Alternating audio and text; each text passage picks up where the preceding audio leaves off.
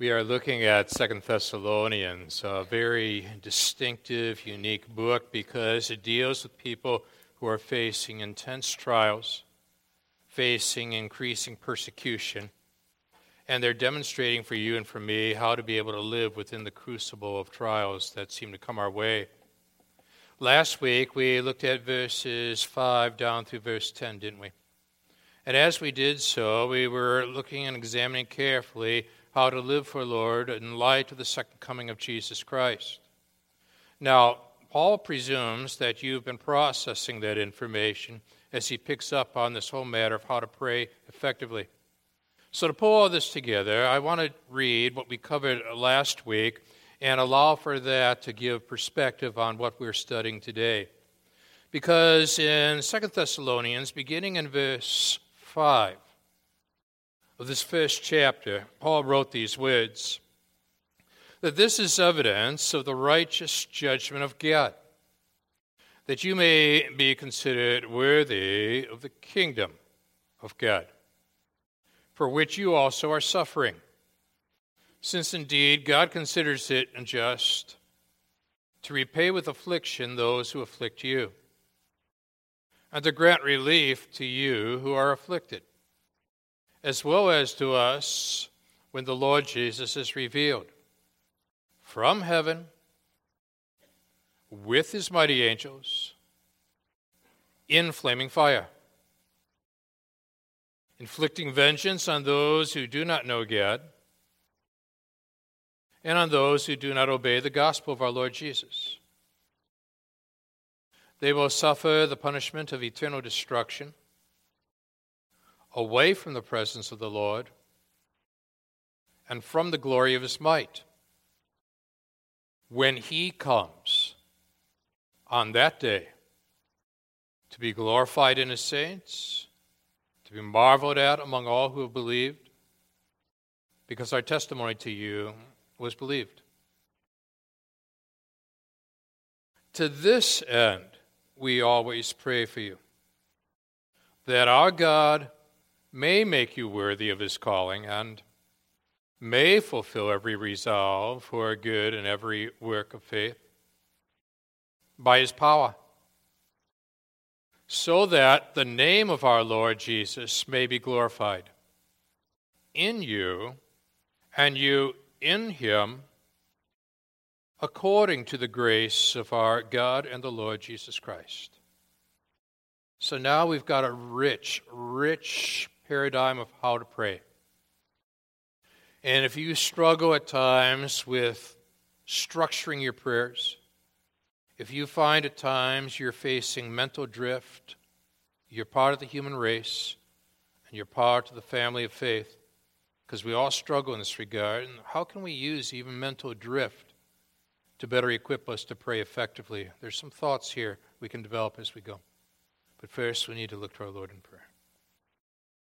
Now, Father, I thank you for each one here. Just as the Thessalonian people had to deal with their own set of trials as they waited for the Lord's return, and somehow, some way, found them positioned between the first and second comings of Jesus Christ, so do we. We look back and we see how the penalty of sin was paid at the cross of Jesus Christ.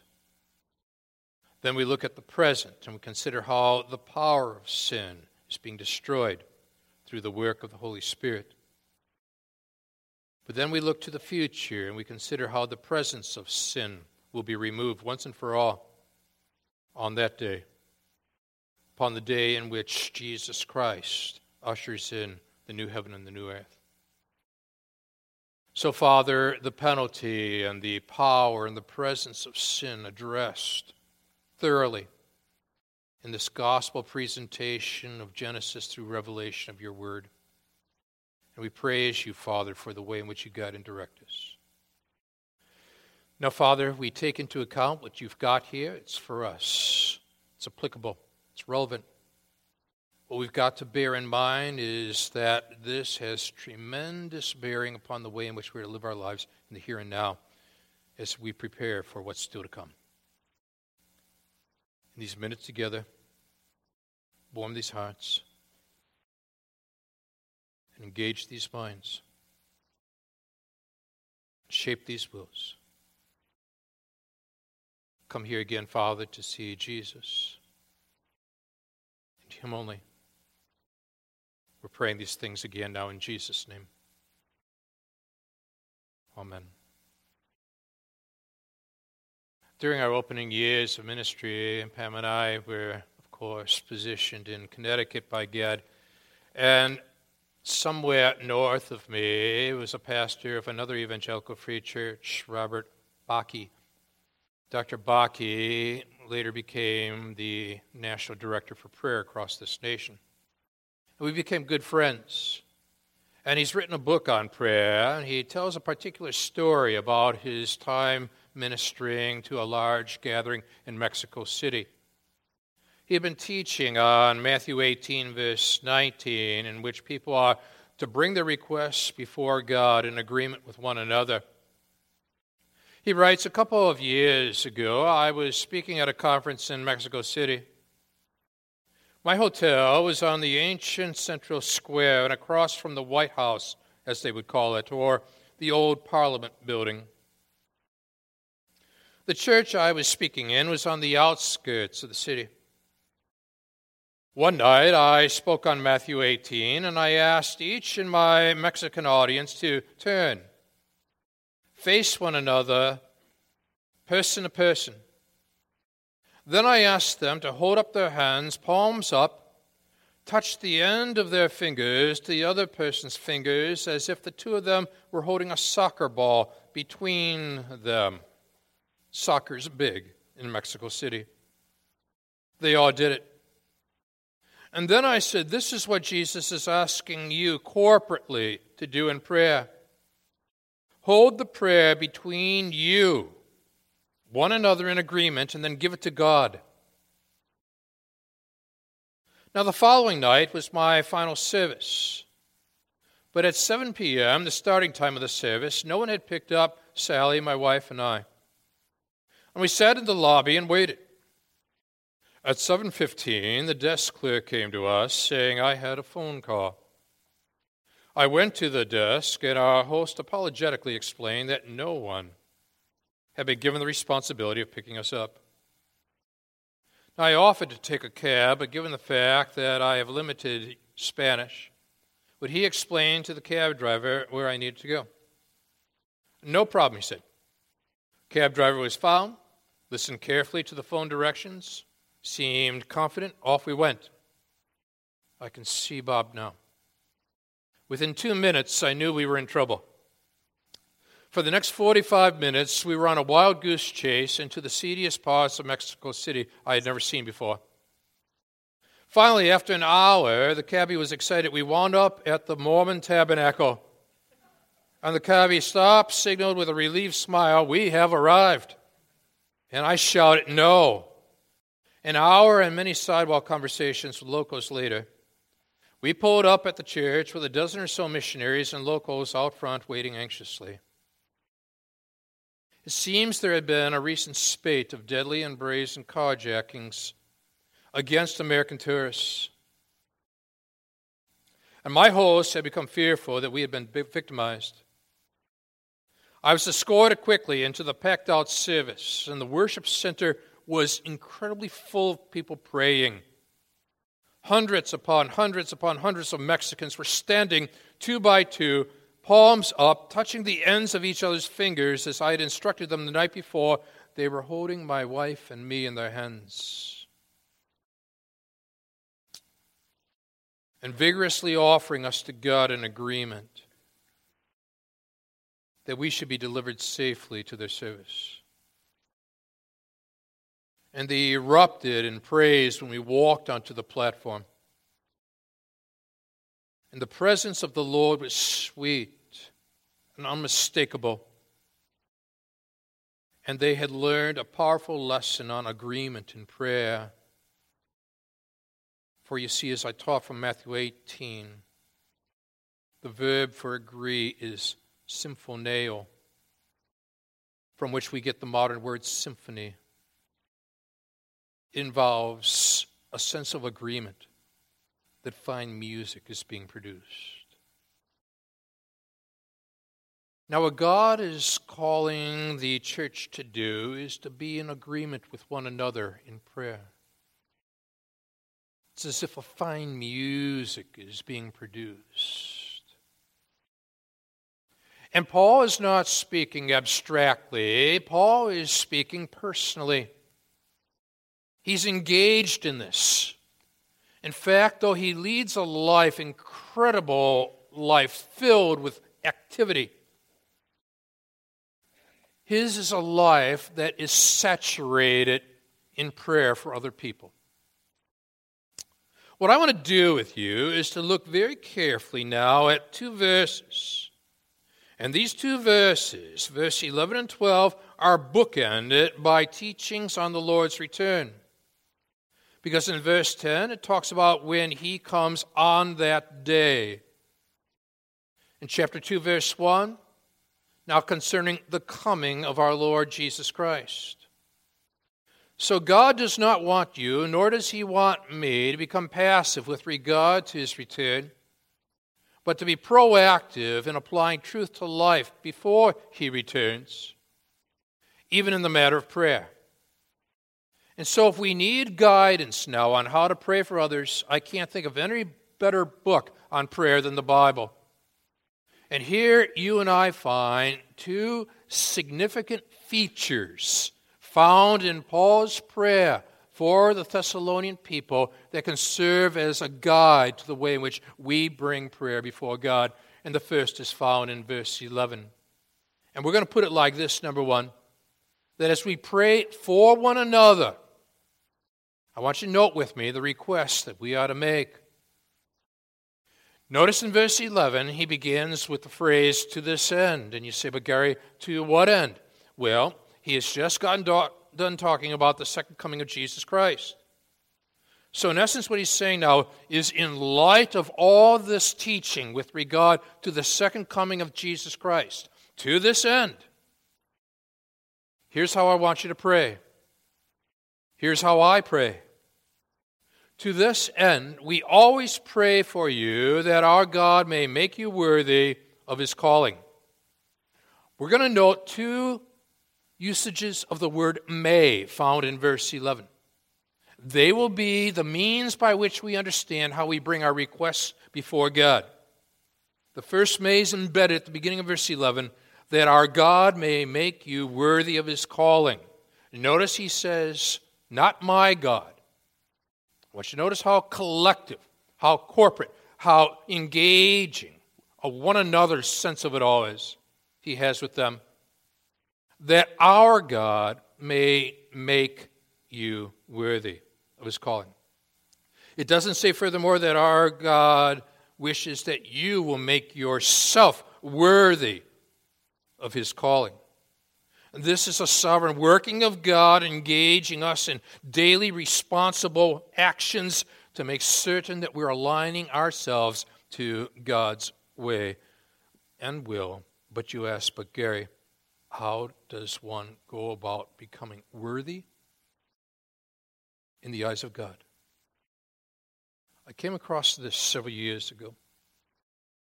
A writer, even years prior, found in an African mine the most incredible and magnificent diamond in world's history at that point.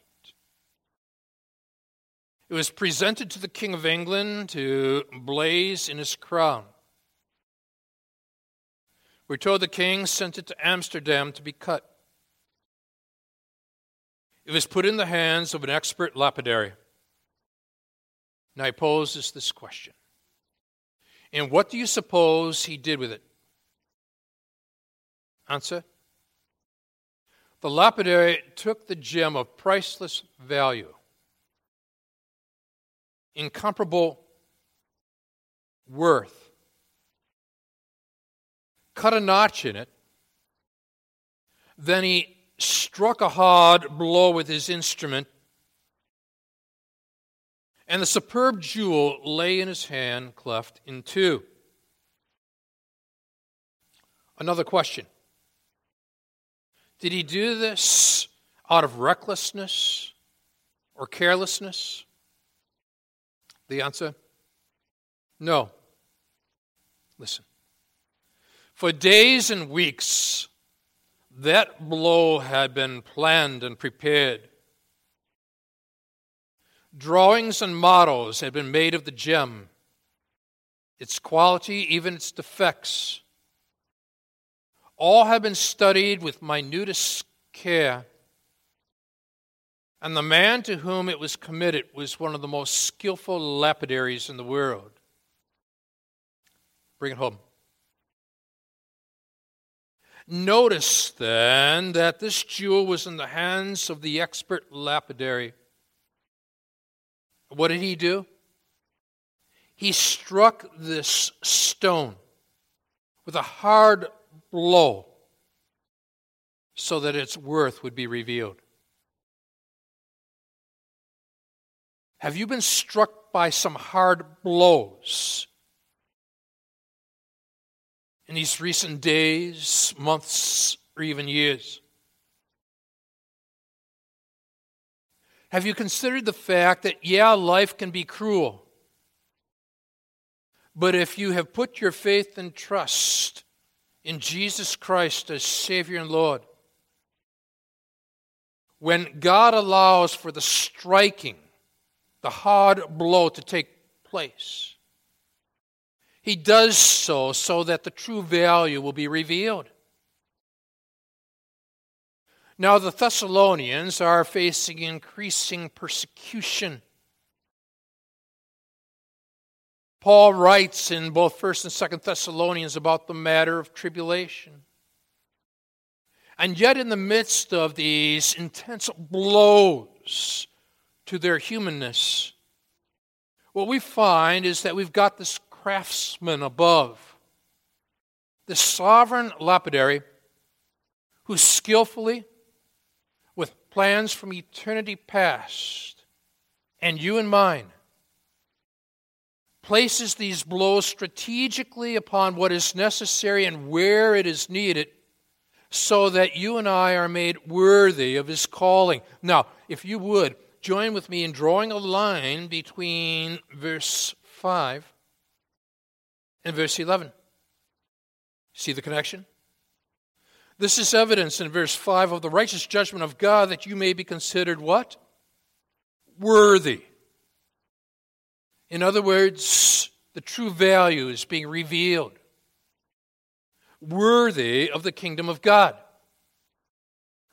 The sovereign lapidary is at work using the challenges and the difficulties of life to shape you into what you ought to be in preparation for where you will eventually be. And you tie that word worthy in verse 5 with what you read now in verse 11. To this end, we always pray for you that our God may make you worthy, you see, of His calling. Now, you get to that next phrase, and you say to yourself, okay, I want to be made worthy, but I want to be made worthy according to my scheme, my time, and my desires. And lo and behold, Paul answers in advance to your desires with these words here, that when you and I are positioned in this way, to this end, we always pray for you, Paul says, that our God may make you worthy of His calling. And you pause and you reflect on that. You could see here, when you and I see the word calling, or the word call in the Bible, you've got to understand the context within which he writes. Because in the Bible, in the New Testament in particular, what you will find is that there is a general calling and there is an effectual calling. The general calling is evangelistic. It's found, for example, in that parable that Jesus told, the parable of the wedding banquet, where many people are invited to the wedding banquet that a king prepares for his son. They refuse to come. And the word that's used here is translated as called, and it's why the parable ends, for many are called, but few are chosen. Matthew 22, verse 14, speaking of the idea of the general evangelistic call.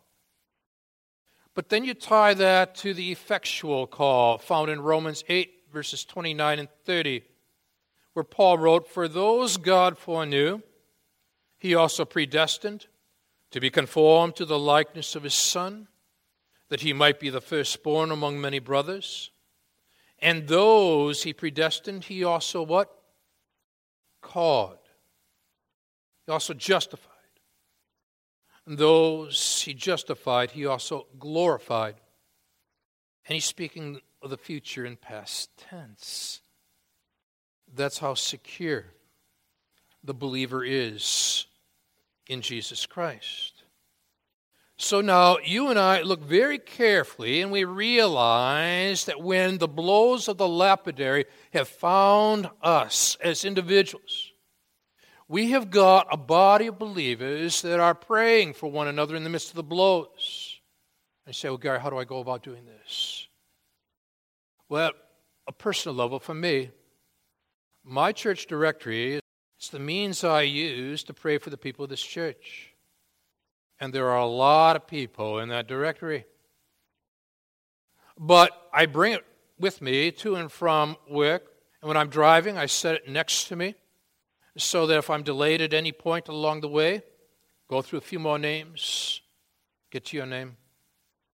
I start thinking about the lapidary. And I think about the cut that's being made in your life in the midst of these weeks, months, years. I begin to pray for you, trying to make the minutes count. Now, when you and I are doing what Dr. Bakke had challenged us to do, what we will understand then is that a church that is known to care for one another is marked by being a church that truly is in prayer for one another. So whether it be your life group and adult Bible fellowship, life group and adult Bible fellowships, and who knows how many different ministries in the course of the week are involved, that you're involved with, to whatever degree, you've got a tool that God has given you, whether the name is known or unknown, so that you can be praying that God will do a great work in them, through them, for them, ultimately for the glory of God and the worthiness of God's kingdom strategy here. And so now there you have it. And in verse 11, to this end, we always pray for you that our God may make you worthy of his calling, and that's your first request. There's a cemetery in Concord, Massachusetts. The inscription there reads, Ezra Ripley, who came of the best pilgrim stock, lies here. He was worthy of his lineage. Now, when you and I realize that we are to be part of the spiritual lineage of the family of faith, we accept the fact that God is desiring to create a sense of true value in you and me. And so the redemptive work secured at Calvary, where the penalty of sin was paid, leads us into now what the Holy Spirit is doing in us, through us, where the power of sin is being broken in preparation for that future day when the presence of sin is removed in totality. So we're between the first and the second comings. But Paul has in mind, like a good scientist will, who's patenting his medicines, my father would be doing this, he would start with the end in mind. To this end, we also pray for you, that our God may make you worthy of his, not your, calling. And now when you read that, and you've got your first request before you, and you're wondering, how do I go about praying for my family members, for that upcoming wedding in my extended family, for the people of this church, for the funeral that will be taking place in the midst of the days of this week, you move on then to this second request, and it's marked again by another may here, that you see that our God may fulfill every resolve for good and every work of faith by his power. And you extract that from verse 11 as well. But you want to stay practical here. And you're asking now, God, show me. I want to be effective within my prayer life. How do I go about praying this in such a way that can be used by you? Keep following the guidelines that are practically worked out by Paul here. It's your second may. And notice it continues to use the plural here. And here we find may fulfill every, not some, resolve for good, and every work of faith by his power. And we say, Paul's a very consistent man. Because if you and I look carefully at what we see in our handout, in 1 Thessalonians chapter 1, verse 2, you find him saying, we give thanks to God always for all of you. Not periodically. Constantly mentioning you in our prayers. Imagine him leading a life group. You get to 1 Thessalonians chapter 3, verse 10. And we pray most earnestly night and day. And here you have it now in 2 Thessalonians chapter 1, verse 11. To this end, we always pray for you. He's got this always thing going, doesn't he? And so there's a consistency about it. And this isn't abstract because Paul has gone through trials as well, persecutions as well. He has experienced the blow from the lapidary. He's not been exempt from the trials, and neither are we.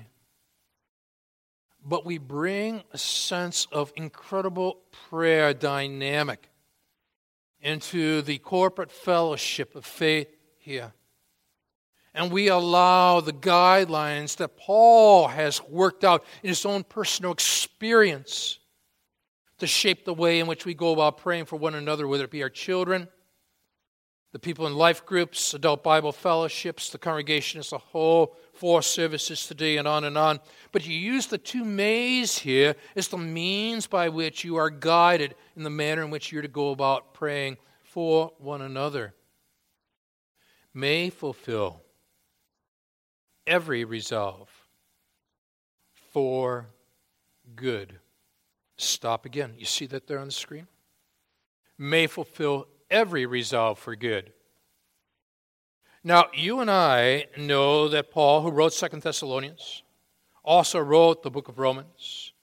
And my favorite chapter of my favorite book, of all, the Bible, Romans chapter 8. In Romans chapter 8, verse 28, you and I are told, and we know that for those who love God, all things work together for good. For those who are called, you see that in 11a, according to his purpose, that our God may fulfill every resolve, purpose, it's for good. Now, as we've explored it again and again and again, as God works all things together for good, that does not mean that all things feel good. In other words, he can take some matters as the sovereign lapidary brings his blow upon this special jewel. He can take those crushing blows, so it seems, of life's experiences in order to shape something that you nor I could ever even possibly dream of, because it's in accordance with his sovereign plan. Perfectly designed. The perfect blow, so that the good will be produced. So the moment you and I are saying, but God, this does not feel good, the sovereign lapidary is saying, but it is meant for the good. You see. That our God may fulfill every resolve for good. And furthermore, every work of faith. How? Not by your power, because we get tired.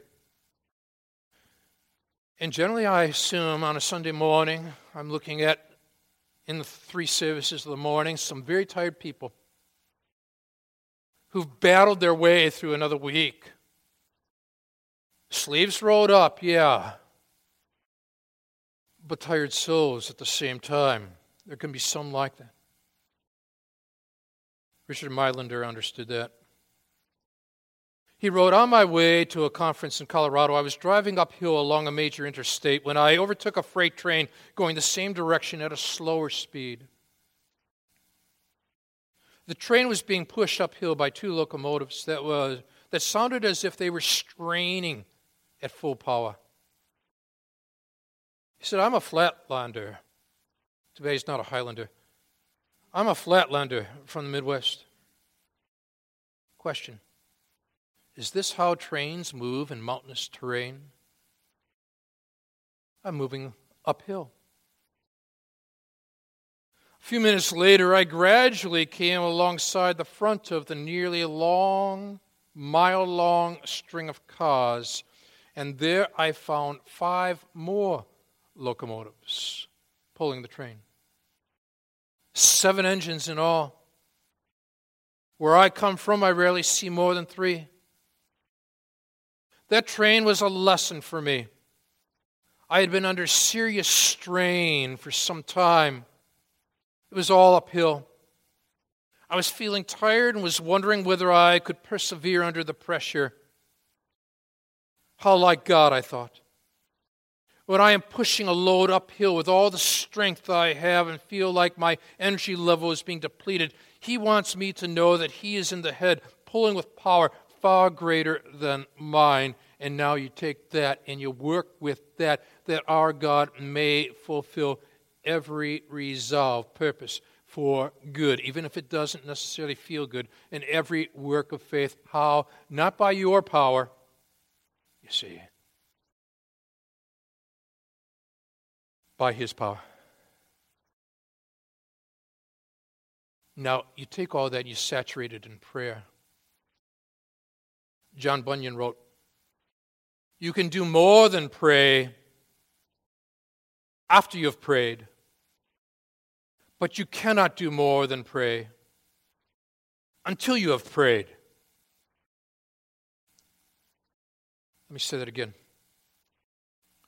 You can do more than pray after you have prayed, but you cannot do more than pray until you have prayed.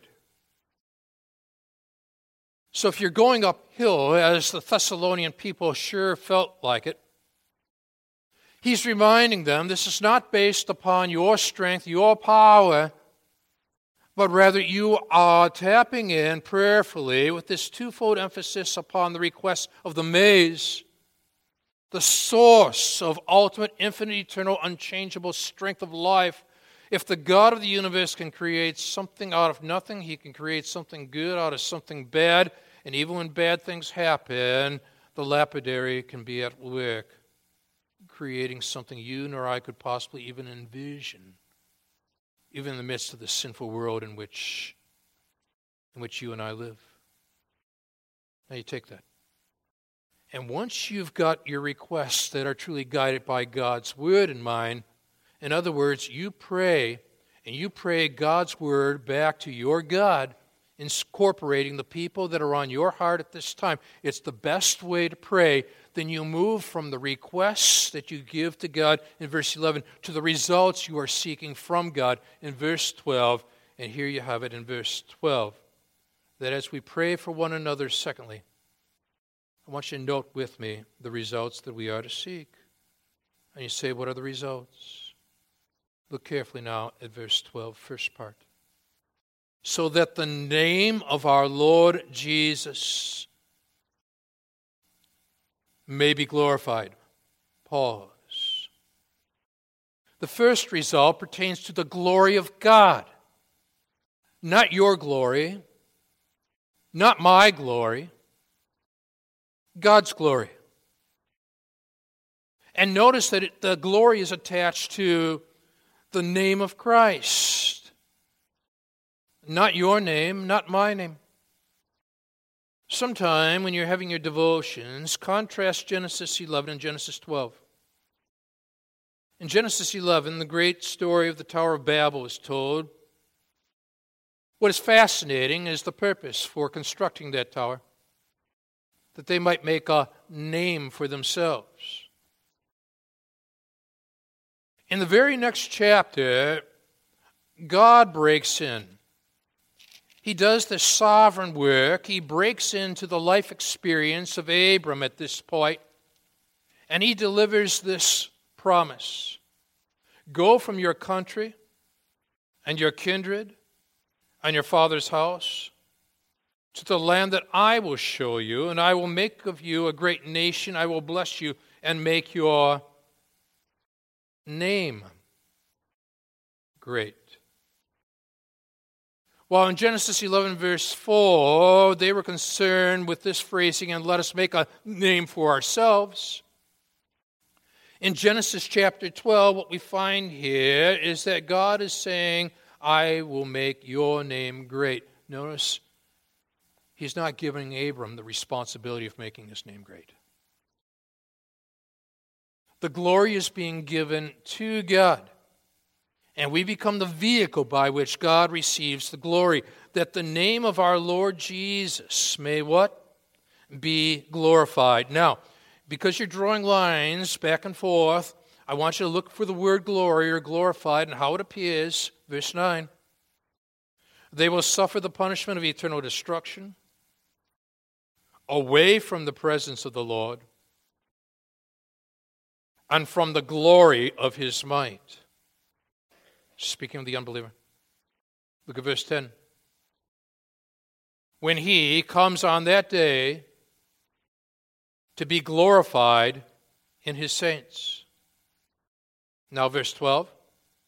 So that the name of our Lord Jesus may be glorified.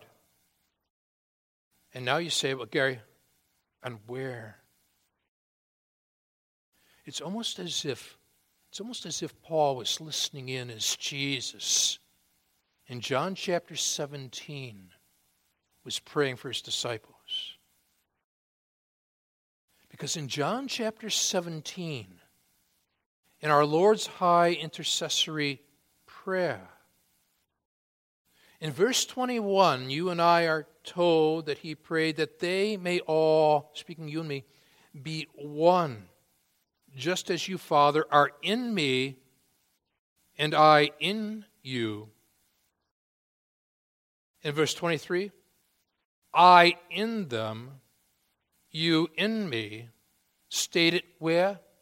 In Jesus' prayer for others. How does this read? So that the name of our Lord Jesus may be glorified in you, and you in him. What we are now gaining, and I don't know how many books about prayer go into this in great depth, is this whole matter of in you and you in him, and the intimacy of the three-in-one Trinitarian matter of prayer in the high priestly John 17 passage, where Jesus offers a prayer.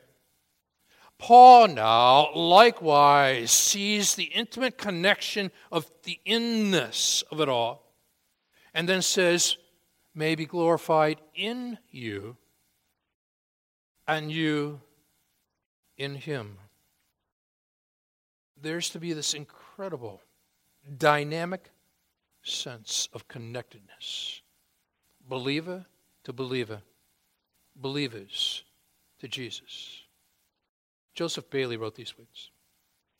Praying with other people has been a great encouragement to me. My greatest help in praying for others has come from realizing that God can bring to my mind those people and situations for which I ought to pray. He can stir my memory through associations, something I see, something I hear, something I read. If I forget to pray for someone, he can remind me.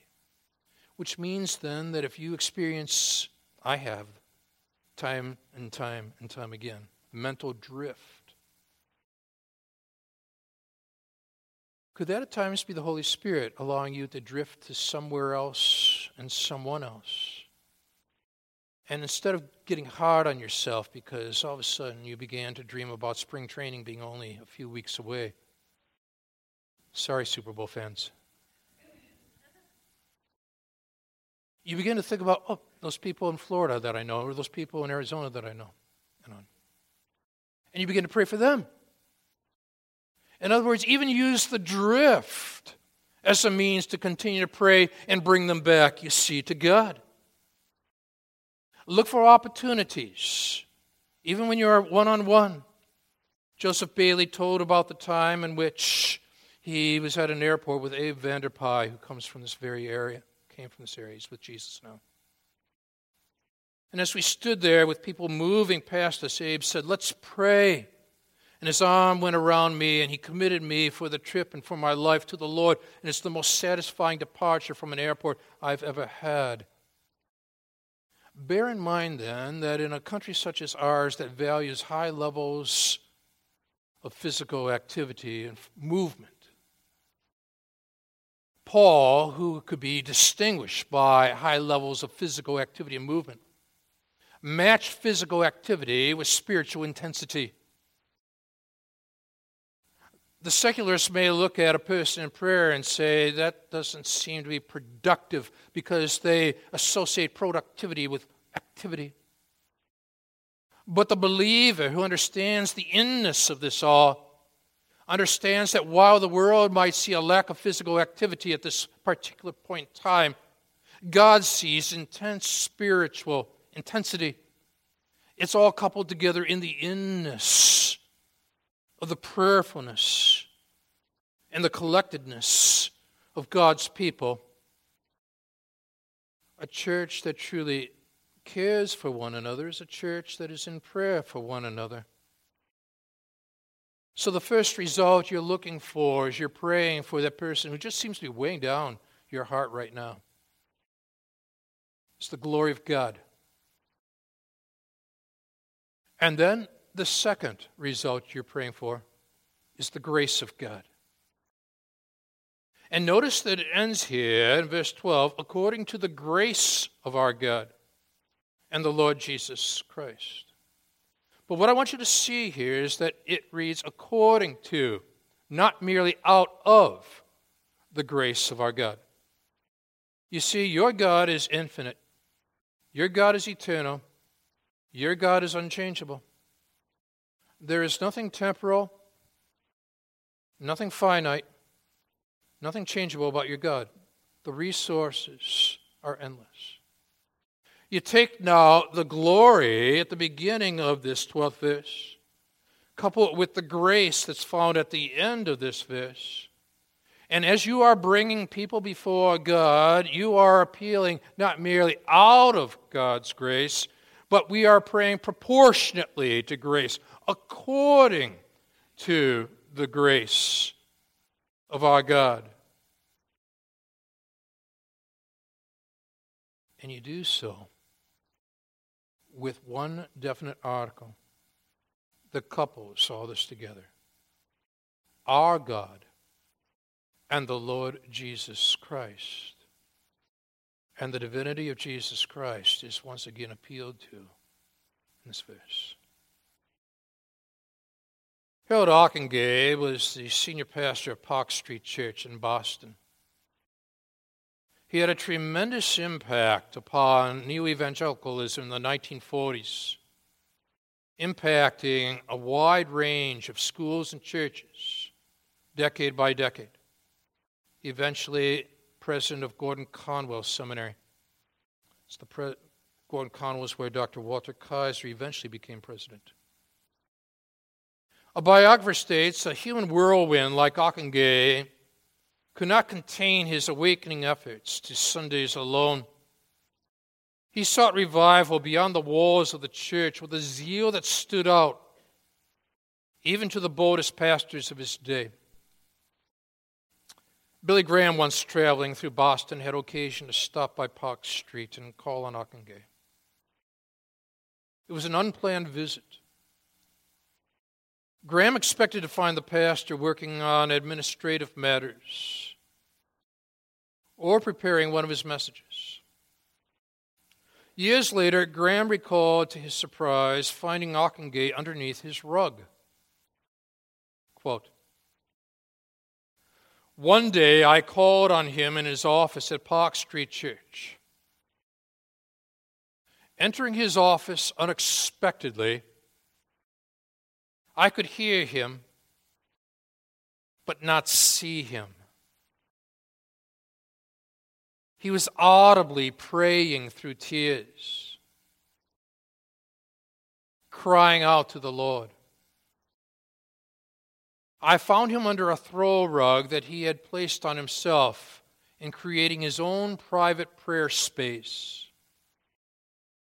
Ockengay was a mighty man of God," unquote. Tie all this together. When you create physical space, when you create spiritual space, when you seize the moments that other people waste, and instead of wasting them, you're investing them. You take a directory and you keep working it through, and you say, "Oh Lord, now I remember what that person's going to be facing in the coming days," and perhaps you pull off the road for a minute or two and you pray, and then continue on. Imagine what happens when a church of this size pulls all of this together and we are interceding for one another, praying for one another, looking out for one another.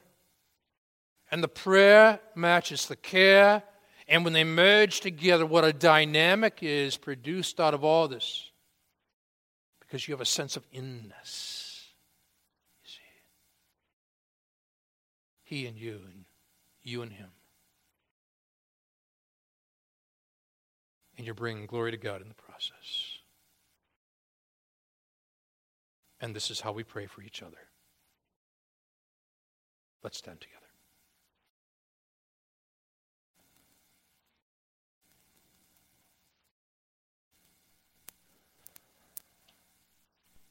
Praising you and thanking you, Father.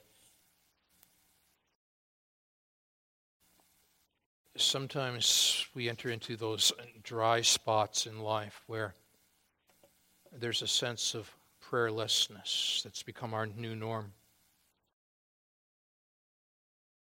Now, when that happens, Father, stir us to begin reading the prayers of Paul or go to Jesus' prayer in John 17. And just start reading those prayers back to you until we start prayerfully reading them back to you. And then we start adding names of people we're burdened for to those prayers as we prayerfully read them back to you. And we start to gain momentum. And Father, individually and collectively, we want to be people of momentum, moving in the direction of Jesus Christ, our Savior, our Lord. Take now these two verses and imprint them upon our souls today, we pray. We pray these things in Jesus' name. Amen. God bless you.